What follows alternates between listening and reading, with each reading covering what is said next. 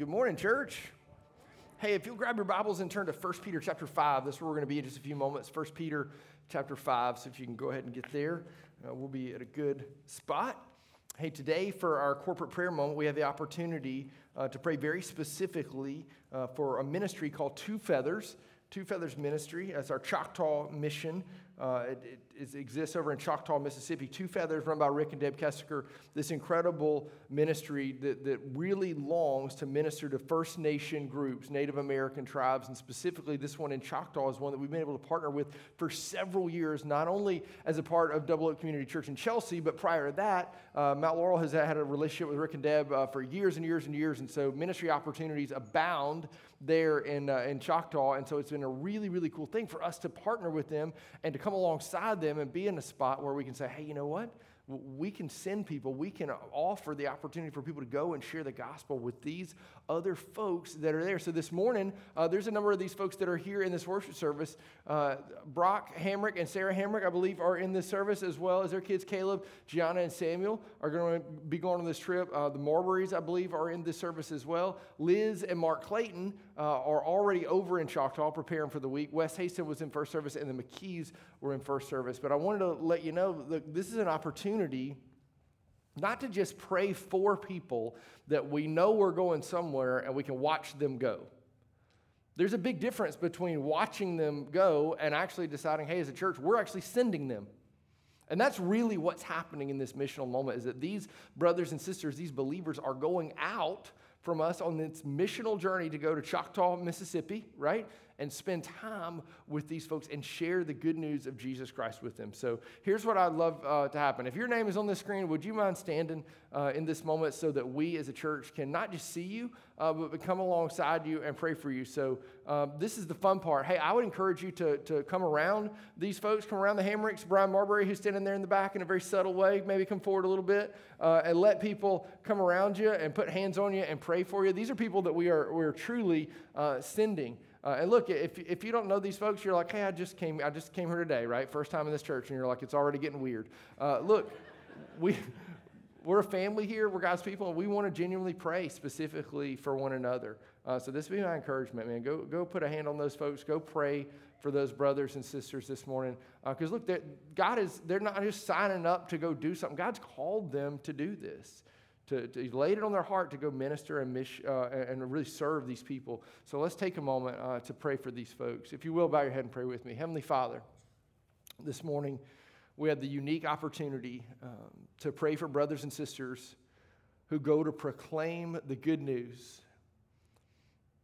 That though we were once dead in our trespasses and sins, that we've been made alive in Jesus Christ. And Father, these folks...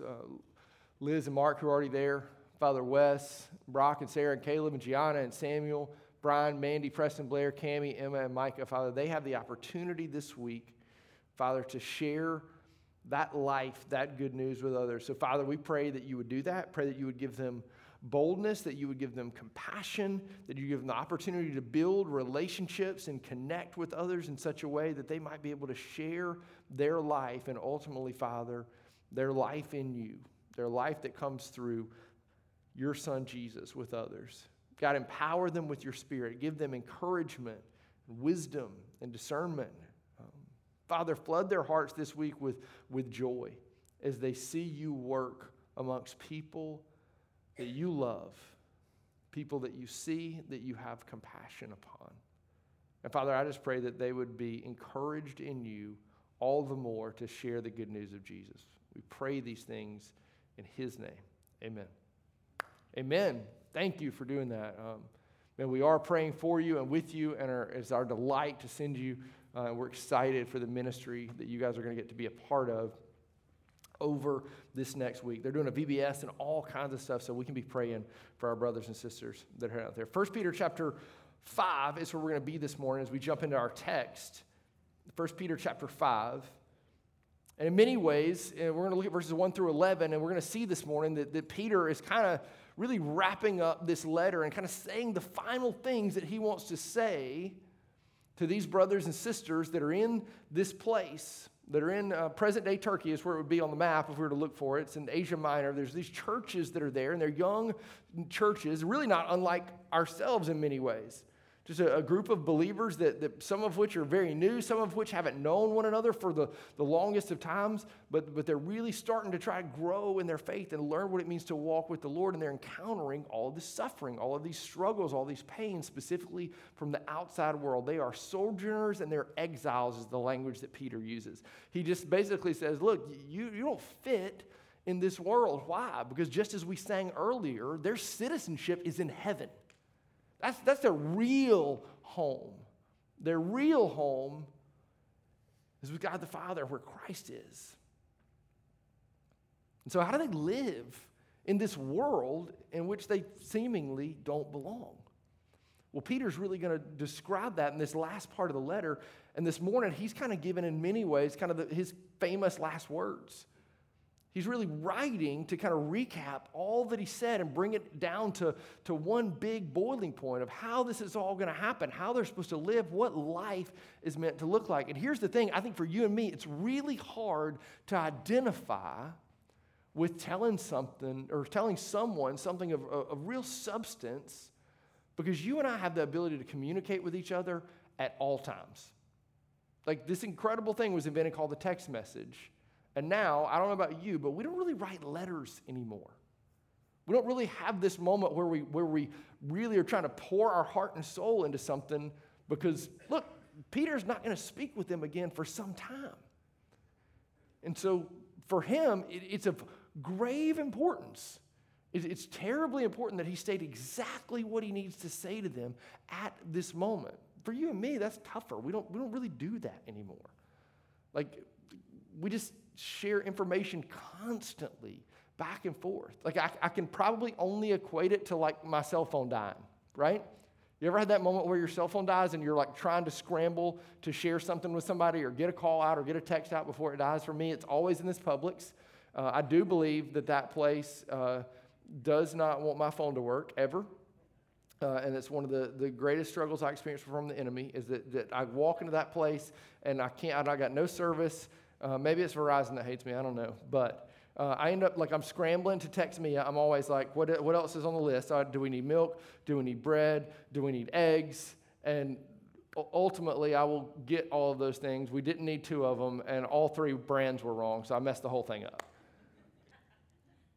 But we're really never at a spot where we can't communicate with one another. I want to try to the best of your ability, can you go back to a place in your life where you got a letter, or you heard last words from somebody that were really, really important? Try to go to that place and dig in and find that feeling. And that's really what Peter's trying to express to these brothers and sisters that he loves so deeply. And all along the way, as we've walked through this series and seen, part of the Christian life for these sojourners, these exiles, is really just one of suffering. They experience suffering because they really aren't a part of the world in which they live.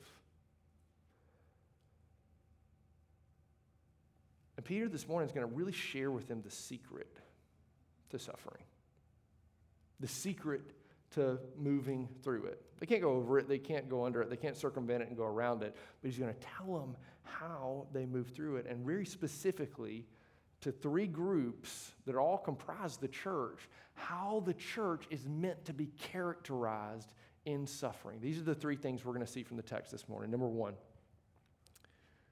it's all based around humility. 1, that there's to be humility in pastoral leadership. The people that lead and shepherd and serve the church are to be characterized by humility. 2nd, the church as a whole, all of us, brothers and sisters, we're meant to live in such a way where we have humility as the people of God. That ought to be one of the defining characteristics of who we are. 3rd and finally, that not only does this apply to leadership, not only does this apply to our interactions with one another, but we're called to live in such a way that we're personally humble as individuals. As we dive into verses 6 through 11, we're going to see that very specifically. But these are the things that Peter longs to share. He says, humility is the secret to suffering.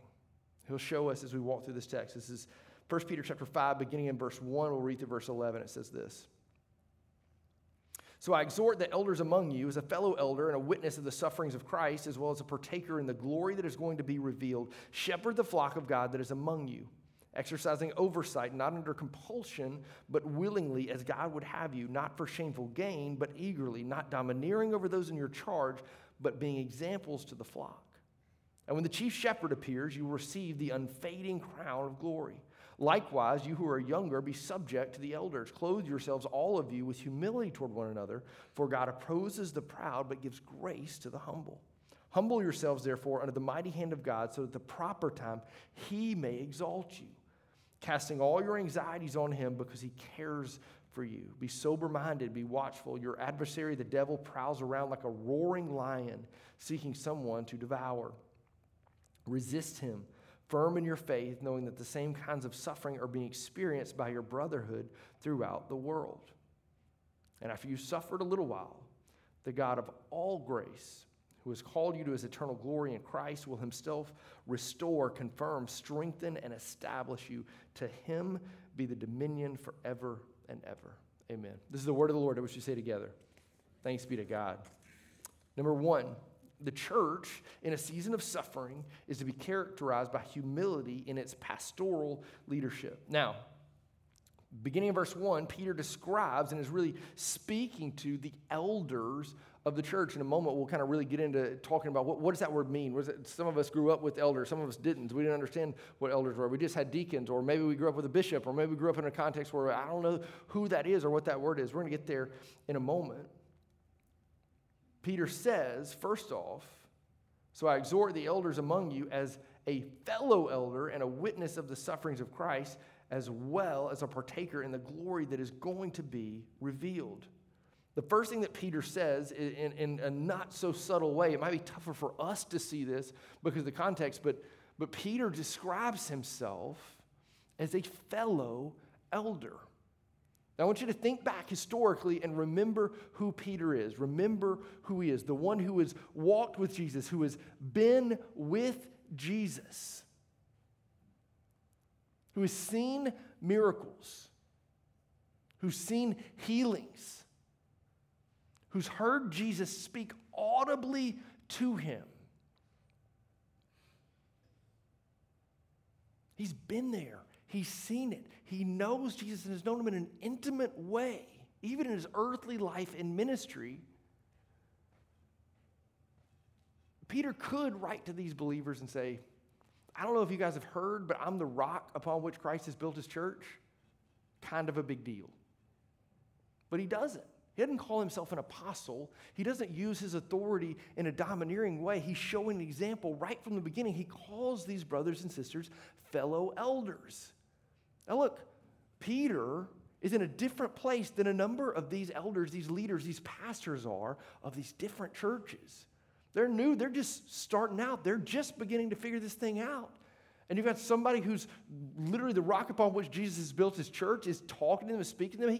He could say things with authority, but instead he chooses to call them fellow elders because it's important for him to model the humility that leadership is meant to describe as a fellow elder. Peter's longing to say that my leadership and your leadership ought to be characterized by humility. That's what it really looks like to lead. It looks like to serve others.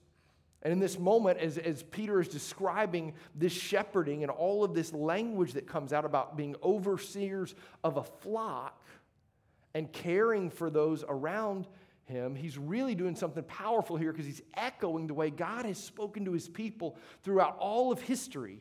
Now, I don't know about you, but I would imagine that if we were all polled in here, we would probably all guess that we don't have very many shepherds in the congregation today, right? This is just not a common occupation anymore. But what we need to know is when we look into this ancient text, that this is the way God described his relationship with his people because it was so common and it was so normal in that day. God chose this very practical, simple way of speaking with those he loved, with his people, and helping them understand that just as you care for a flock, so you are my flock, and I care for you. And God has very specific words as to how people are meant to shepherd and how they're meant to lead. This is Ezekiel chapter 34. We look at verses 1 through 6, and you're going to see a picture of how God throughout history has spoken of his people as sheep, and also that there are shepherds that are called to lead. But they're called to lead in a very specific way. This is Ezekiel 34, verses 1 through 6. It says this: "The word of the Lord came to me, Son of man, prophesy against the shepherds of Israel." So God's speaking against them. "Prophesy and say to them, even to the shepherds, thus says the Lord God, ah, shepherds of Israel who have been feeding yourselves. Should not shepherds feed the sheep? You eat the fat, you clothe yourselves with the wool, you slaughter the fat ones, but you do not feed the sheep. The weak you have not strengthened, the sick you have not healed, the injured you have not bound up, the strayed you have not brought back, the lost you have not sought, and with force and harshness you have ruled them." So they were scattered because there was no shepherd, and they became food for all the wild beasts. My sheep were scattered. They wandered over all the mountains and on every high hill. My sheep were scattered over all the face of the earth with none to search or seek for them. In this moment, we get a picture of what shepherds are really called to do. What are shepherds really called to do? To take care of those in his flock, a shepherd would know his sheep, he would lead his sheep, he would feed them, and he would protect them. Think about that. That he would know his sheep. That's a direct echo of John chapter 10, the Good Shepherd passage where Jesus says, "I am the Good Shepherd. I know my sheep and my sheep know my voice." So he knows his sheep. A shepherd leads them, he guides them into good green pasture, Psalm 23, where they're called to go, to feed them, to nourish them, just as this passage in Ezekiel says, to feed them, and then to protect them, to keep them from falling into these places where they're vulnerable to predators and those that would attack and take advantage of them. This is what shepherds are to do. And Peter's saying that this is what leadership in the church is really meant to look like. It's those who know the sheep, lead the sheep, feed them, and protect them. Well, what does that have to do with elders? How does that connect? In a moment, we're going to look at a couple passages in Acts that really help us see that. But first, I want us to look at John chapter 21, verses 15 through 17. Because when Peter speaks and he tells these people that are a part of these churches, these fellow elders, these other shepherds and leaders, these other pastors, when he speaks to them, he's speaking from real personal experience. He knows that he's called to do this because he's been given instruction from Jesus. This is John chapter 21, verses 15 through 17. This is post-resurrection.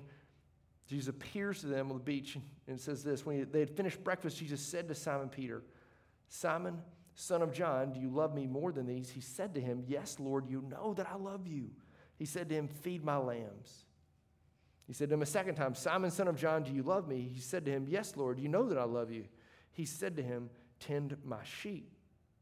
He said to him the third time, "Simon, son of John, do you love me?" And Peter was grieved because he said to him the third time, "Do you love me?" And he said to him, "Lord, you know everything. You know that I love you."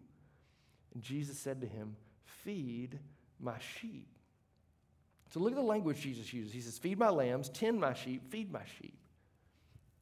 To really identify what the word means here, both feed and tend really are comprised in this one word that's used here, is shepherd. This is what Peter is being told by Jesus to do continually. Shepherd my sheep, shepherd my sheep, shepherd my sheep. So it really composes in so many ways, not just a feeding or not just a tending, but total care. Total care. Well, what does that look like? Well, Peter says that looks like oversight. it looks like oversight. This is Acts chapter 20, verse 17. We get a picture of what an elder actually is in this role, in this office in the church. Acts chapter 20, verse 17.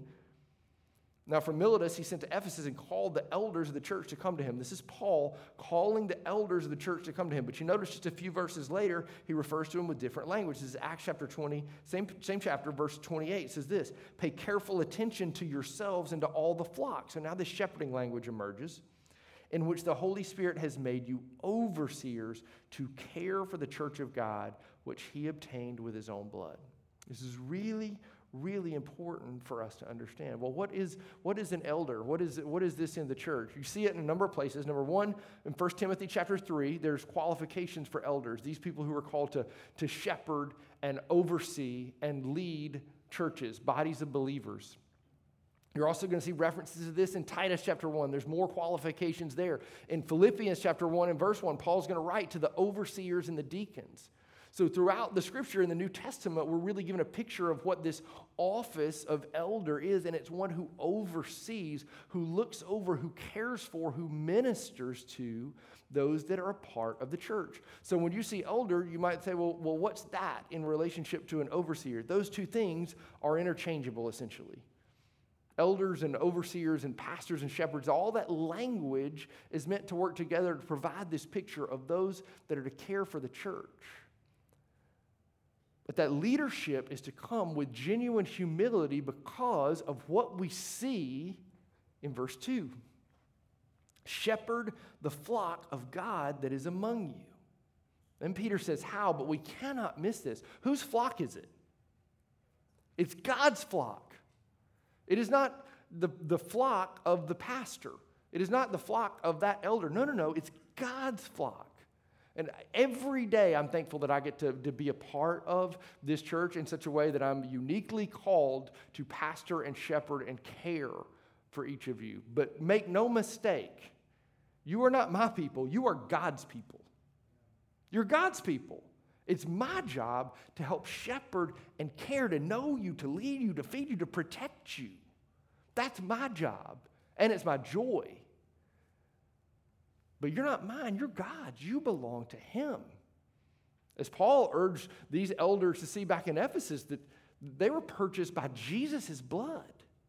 You belong to God. So leaders, Peter said, ought to be ones who shepherd the flock and exercise oversight, who look over and care for believers with deep humility, not under compulsion, but willingly. Why? Why that distinction? What does that mean? Well, it means that they don't do it just because they feel like they have to. They do it willingly, and there's a recognition of humility even there because God is the one that has called them to do that. This is not one of those jobs that people just sign up for.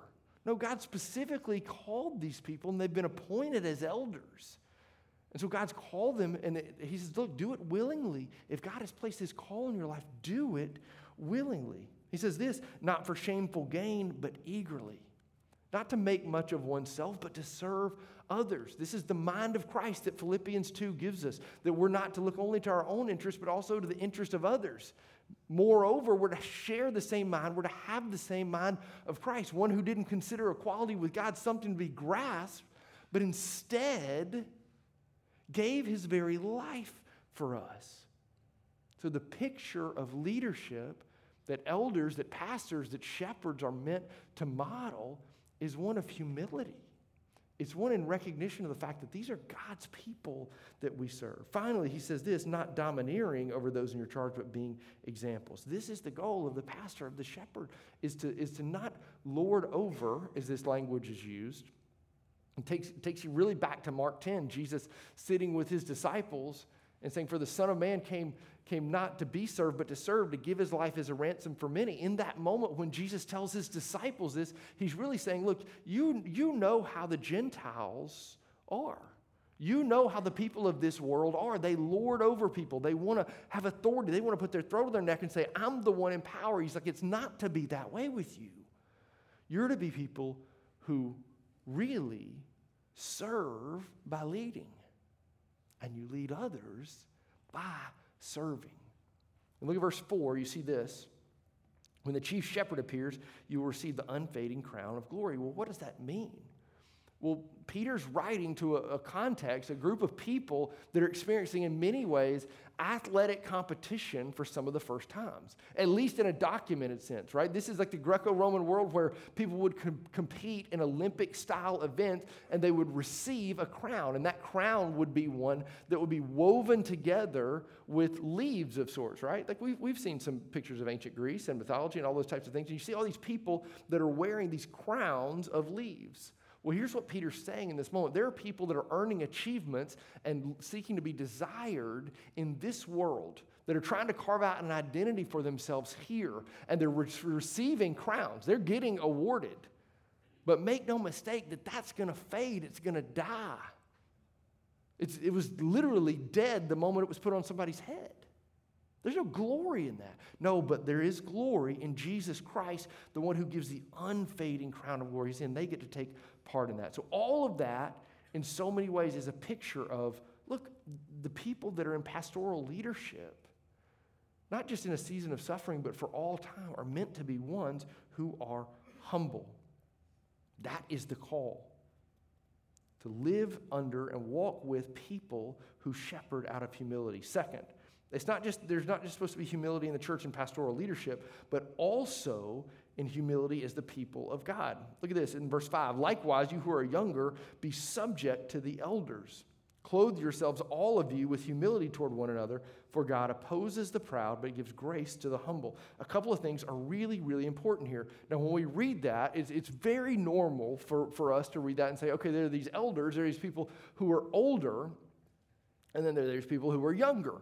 And this is all about age. And I want to be very clear, historically, there's a case to be made for the fact that those who are elders would likely be of a certain age at times and have walked with Jesus for some time or be more mature in their faith. But this language of younger doesn't really mean what it means to you and me. Like, younger people are those who are really middle-aged people in Peter's mind. Those are the people who are younger. Often when we think younger, and look, I turned 40 in a few weeks, and I think that's younger, right? Like I didn't even think I would make 40, when I was a kid. I didn't know that, like, if you got there, that seemed strange to me, right? I thought Jesus would come back way before I hit 40.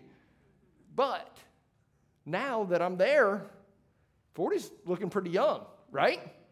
Yeah, 50 is the new 40, and 60 is the new 50, and we go on and on and on, right? Peter kind of has the same idea. He's saying, look, these people that are younger are really of a certain age, but in addition to that, he actually uses a word that should clue us into the fact that this is not just about people who are old and people who are young. He uses that word likewise. And when he does so, he's really hearkening back to the idea of establishing groups of people. So if you look back to, if you've got your Bible with you in 1 Peter right now, go back to chapter 3 and look at verses 1 and look at verses 7, and you're going to see likewise. And when you see likewise, what Peter is doing is he's talking about these two groups. Who are they? Husbands and wives. So that language is meant to set apart and create an understanding for the reader that there are these two groups.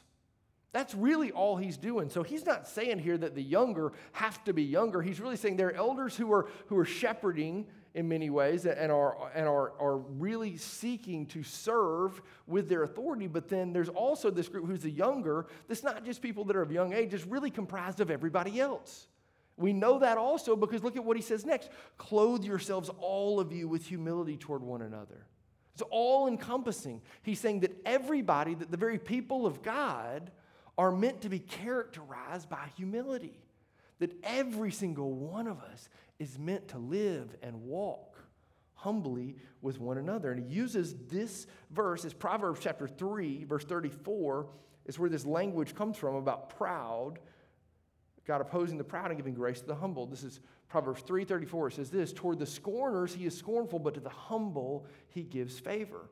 Peter's drawing on this wisdom to help believers understand that the life of the Christian, for all of us, is meant to be one of humility. That's how we're to interact with one another. That in our conversations, even as we seek to rebuke or critique or speak with another believer in a way where we want to exhort them, there's got to be humility.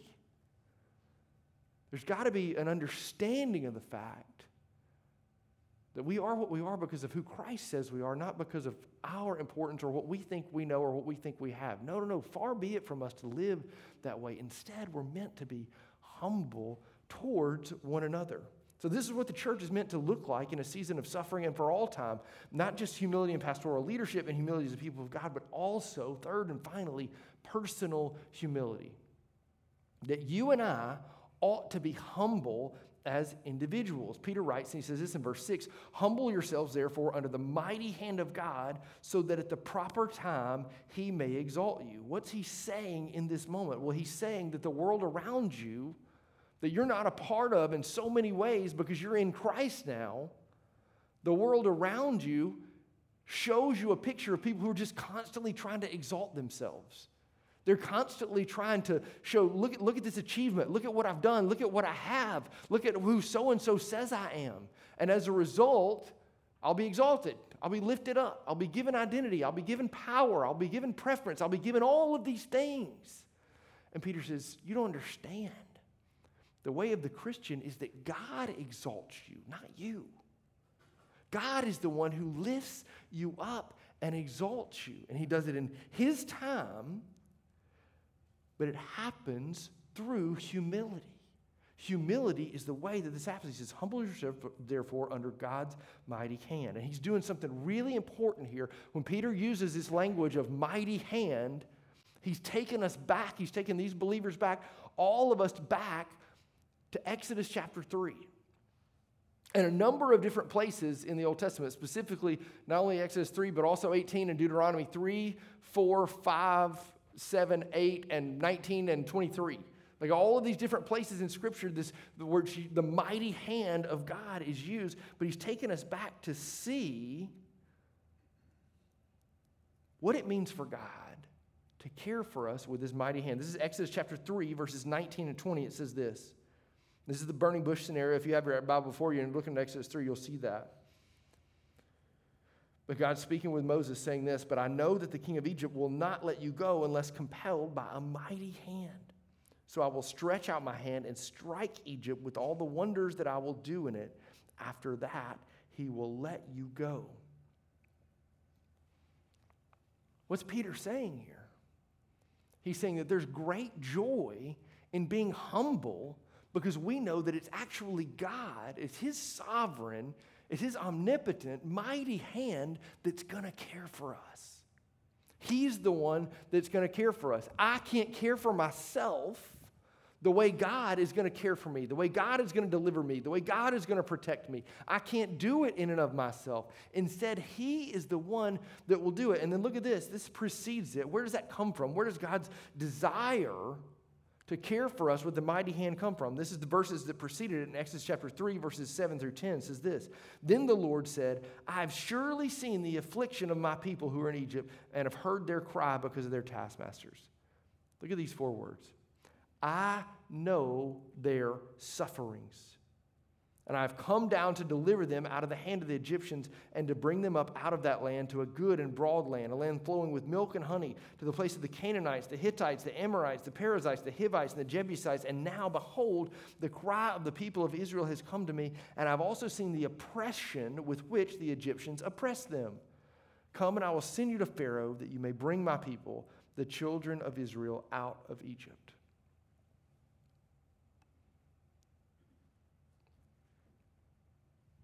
God's mighty hand moves. Why? Because he sees the oppression of his people. You know what Peter's doing in this moment? And he's sharing with these believers in Asia Minor who are living in a different world from the world of Exodus in that moment, just as we're living in a different world from them. You know what he's sharing with them? God's going to deliver you because that's who he is and it's what he does. And the motivation for that is not what you do. It's not what you earn. It's not what you make happen. It's because he has seen you. He's seen your oppression. He's seen your pain. He's seen the struggles, the things that you are walking through. He's seen those things, and it's out of his heart, his deep heart of compassion, that he comes to you. This is what he says. He says, I know their sufferings. He's talking to Moses, and he says, I know the sufferings of my people. What has Peter said for 5 chapters? That he knows the sufferings that these believers are experiencing, but moreover, Jesus Christ knows suffering. Suffering that we can't imagine. Peter knows because he's seen the sufferings. Peter saw the suffering of the opposition, the oppression that Jesus lived in and walked in every single day. From Pharisees, from Sadducees to others, people that mocked and scorned and spit on him, right? These scorners. But you know the wildest thing?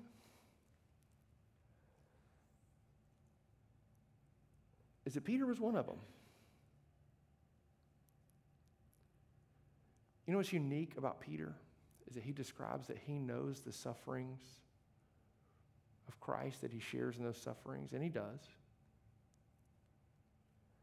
But Peter was also that one who abandoned Jesus in his moment of suffering. Remember? Peter's mantra was, Jesus, it doesn't end this way. It doesn't end this way. You don't die. In fact, I'll die for you. And Jesus looks at him and says, you're going to deny me 3 times. That's going to happen. And Peter can't fathom it likely. But he knows the suffering. And he also knows that he's the one that inflicted. But look at these words of hope that Peter will give. He says, humble yourselves so at the proper time he may exalt you. And then he describes what it looks like to live the life of humility personally. This is it. In his final words, this is what's important for Peter to communicate. He says this, that humility looks like this in verse 7, casting all your anxieties on him. Why? Because he cares for you. You know what Peter's doing in this moment by bringing us this Exodus language of mighty hand and drawing us back into the very story of God? Is that God sees those he loves. He sees them. He knows their oppression. He knows their struggle. He knows your suffering. You might think this is nuts, but God knows your suffering. How? Because Jesus Christ, his son, has walked through all of it. And I look at a room full of people that I love, brothers and sisters, but I know you and I know your story, and some of you know mine reasonably well too, and I can share with you very plainly that we've suffered. We've suffered at the hands of people who are outsiders, who are truly a part of this world, that have pushed against us and marginalized us for our faith. We've suffered inside because we've hurt one another. And we haven't cared for one another well. And then we've just experienced the hurt and the effects of a broken world.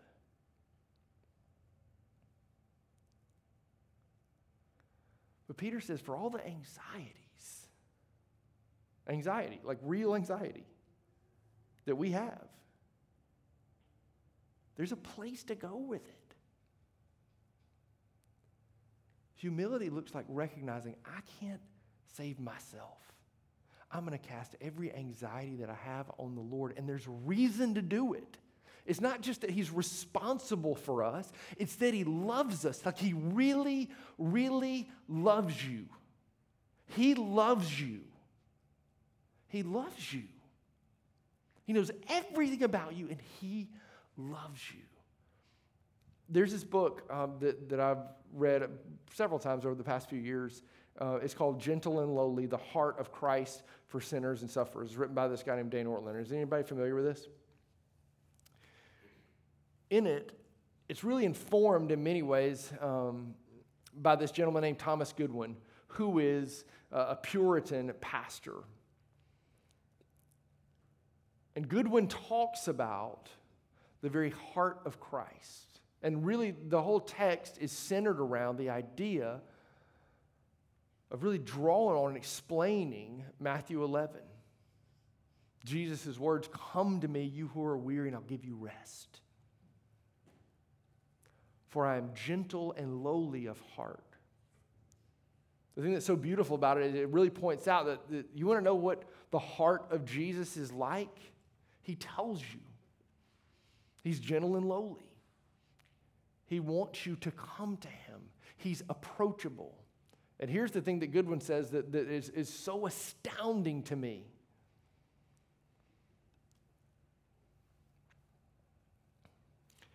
If you believed it, you would go to him.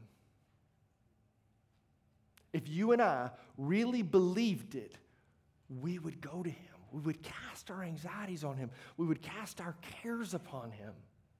Consistently, fervently, always, giving him everything. Totally and purely vulnerable. Why? I want you to think about the person or persons in your life that you take the hardest things to.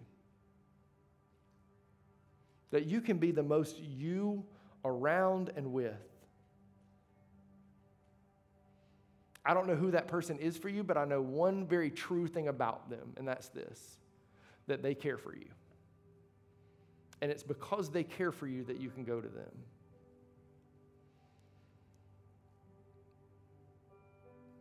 Peter's telling these believers how to walk through suffering. He's saying that this is what the church ought to look like. What we're all a part of, this is what it ought to look like. There ought to be people that are shepherds, that lead, that are humble in their leadership. There ought to be relationships we have with others that are characterized by humility. And you ought to be someone who recognizes that you can't do anything for you, but instead God has done everything for you in Jesus, and therefore you should be humble. And then in a season, in a moment of suffering, that will transform your life, my life, all of our lives. Peter's saying something really important here at the end of this. The God of the universe, look back into chapter 4, verse 19. The God created all things. He's not just responsible for you, he loves you. He cares for you. And you know how Peter knows that? Look at the very last two verses of this passage, verse 10 and 11. And after you suffered a little while, the God of all grace, who has called you to his eternal glory in Christ, will himself restore, confirm, strengthen, and establish you. So to him be dominion forever. How can Peter say that? How can Peter say what Jesus will do for you? And I don't just mean the proverbial you, I mean you, like actually you. How can Peter say that this is what he's going to do for you? You know how he can say that? Because Jesus did it for him. Look at these verses in John chapter 21 that we read earlier, verses 15 through 17, and see this exchange again. When they had finished breakfast, Jesus said to Simon Peter, "Simon, son of John, do you love me more than these?" He said to him, "Yes, Lord, you know that I love you." He said to him, "Feed my lambs." He said to him a second time, "Simon, son of John, do you love me?" He said to him, "Yes, Lord, you know that I love you." He said to him, "Then tend my sheep." He said to him the third time, "Simon, son of John, do you love me?" Peter was grieved because he said to him the third time, "Do you love me?" And he said to him, "Lord, you know everything. You know that I love you." Jesus said to him, "Feed my sheep." Jesus is not hard of hearing. Jesus did not fail to understand what Peter uttered. Jesus is doing something beautiful and radically intentional in this moment. In these three questions, he's restoring Peter. He's restoring him. Those three denials are no more. Because of what Peter did? No, because of what Jesus has done. So this is Peter's encouragement to us that, quite frankly, it doesn't matter who you are or where you come from or what suffering you're walking through right now. If you believe in Jesus Christ, that God raised him from the dead, that he died for your sins, then confess that with your mouth and you can know that Jesus is your Lord and Savior today. You can repent of life apart from him and believe in the good news of Jesus today. And if you've been a believer look, some of you in here have been a believer longer than I've been alive. And you laugh at 40 and you think, like, just wait and you see what's coming, right? You don't have to laugh like that hard, but today you get the opportunity to believe in the gospel again. And we get the opportunity to individually walk out of this place and say, you know what? I can cast my cares on the Lord because he cares for me. He loves me. And guess what? I can relate to other people in the body with humility. And finally, and look, I get to say this personally, and you need to pray for me that I would be the kind of person that would say, you know what? I love pastoring. I love caring for you. Not you as my people, you as God's people. But if you've met me, you know that I've got some faults. I'm not perfect at this by any means. And there's ways and opportunities for me to grow. And you could pray for me continually as I am, that I would be humble and I'd be a lifelong learner of what it looks like to lead and care and shepherd God's people as I follow Jesus. Let's pray those things for ourselves, for one another. And I covet your prayers that you would pray for me, that I would follow Jesus and love him well in order to model what love looks like for brothers and sisters like you. Amen? If we can, let's take a moment and pray together. Heavenly Father, truly it is you that hold all things together by the power of your mighty hand. You deliver us. You teach us how to be humble. And then in moments of suffering, we do not exalt ourselves, but trust in you to lift us up whenever the time is right.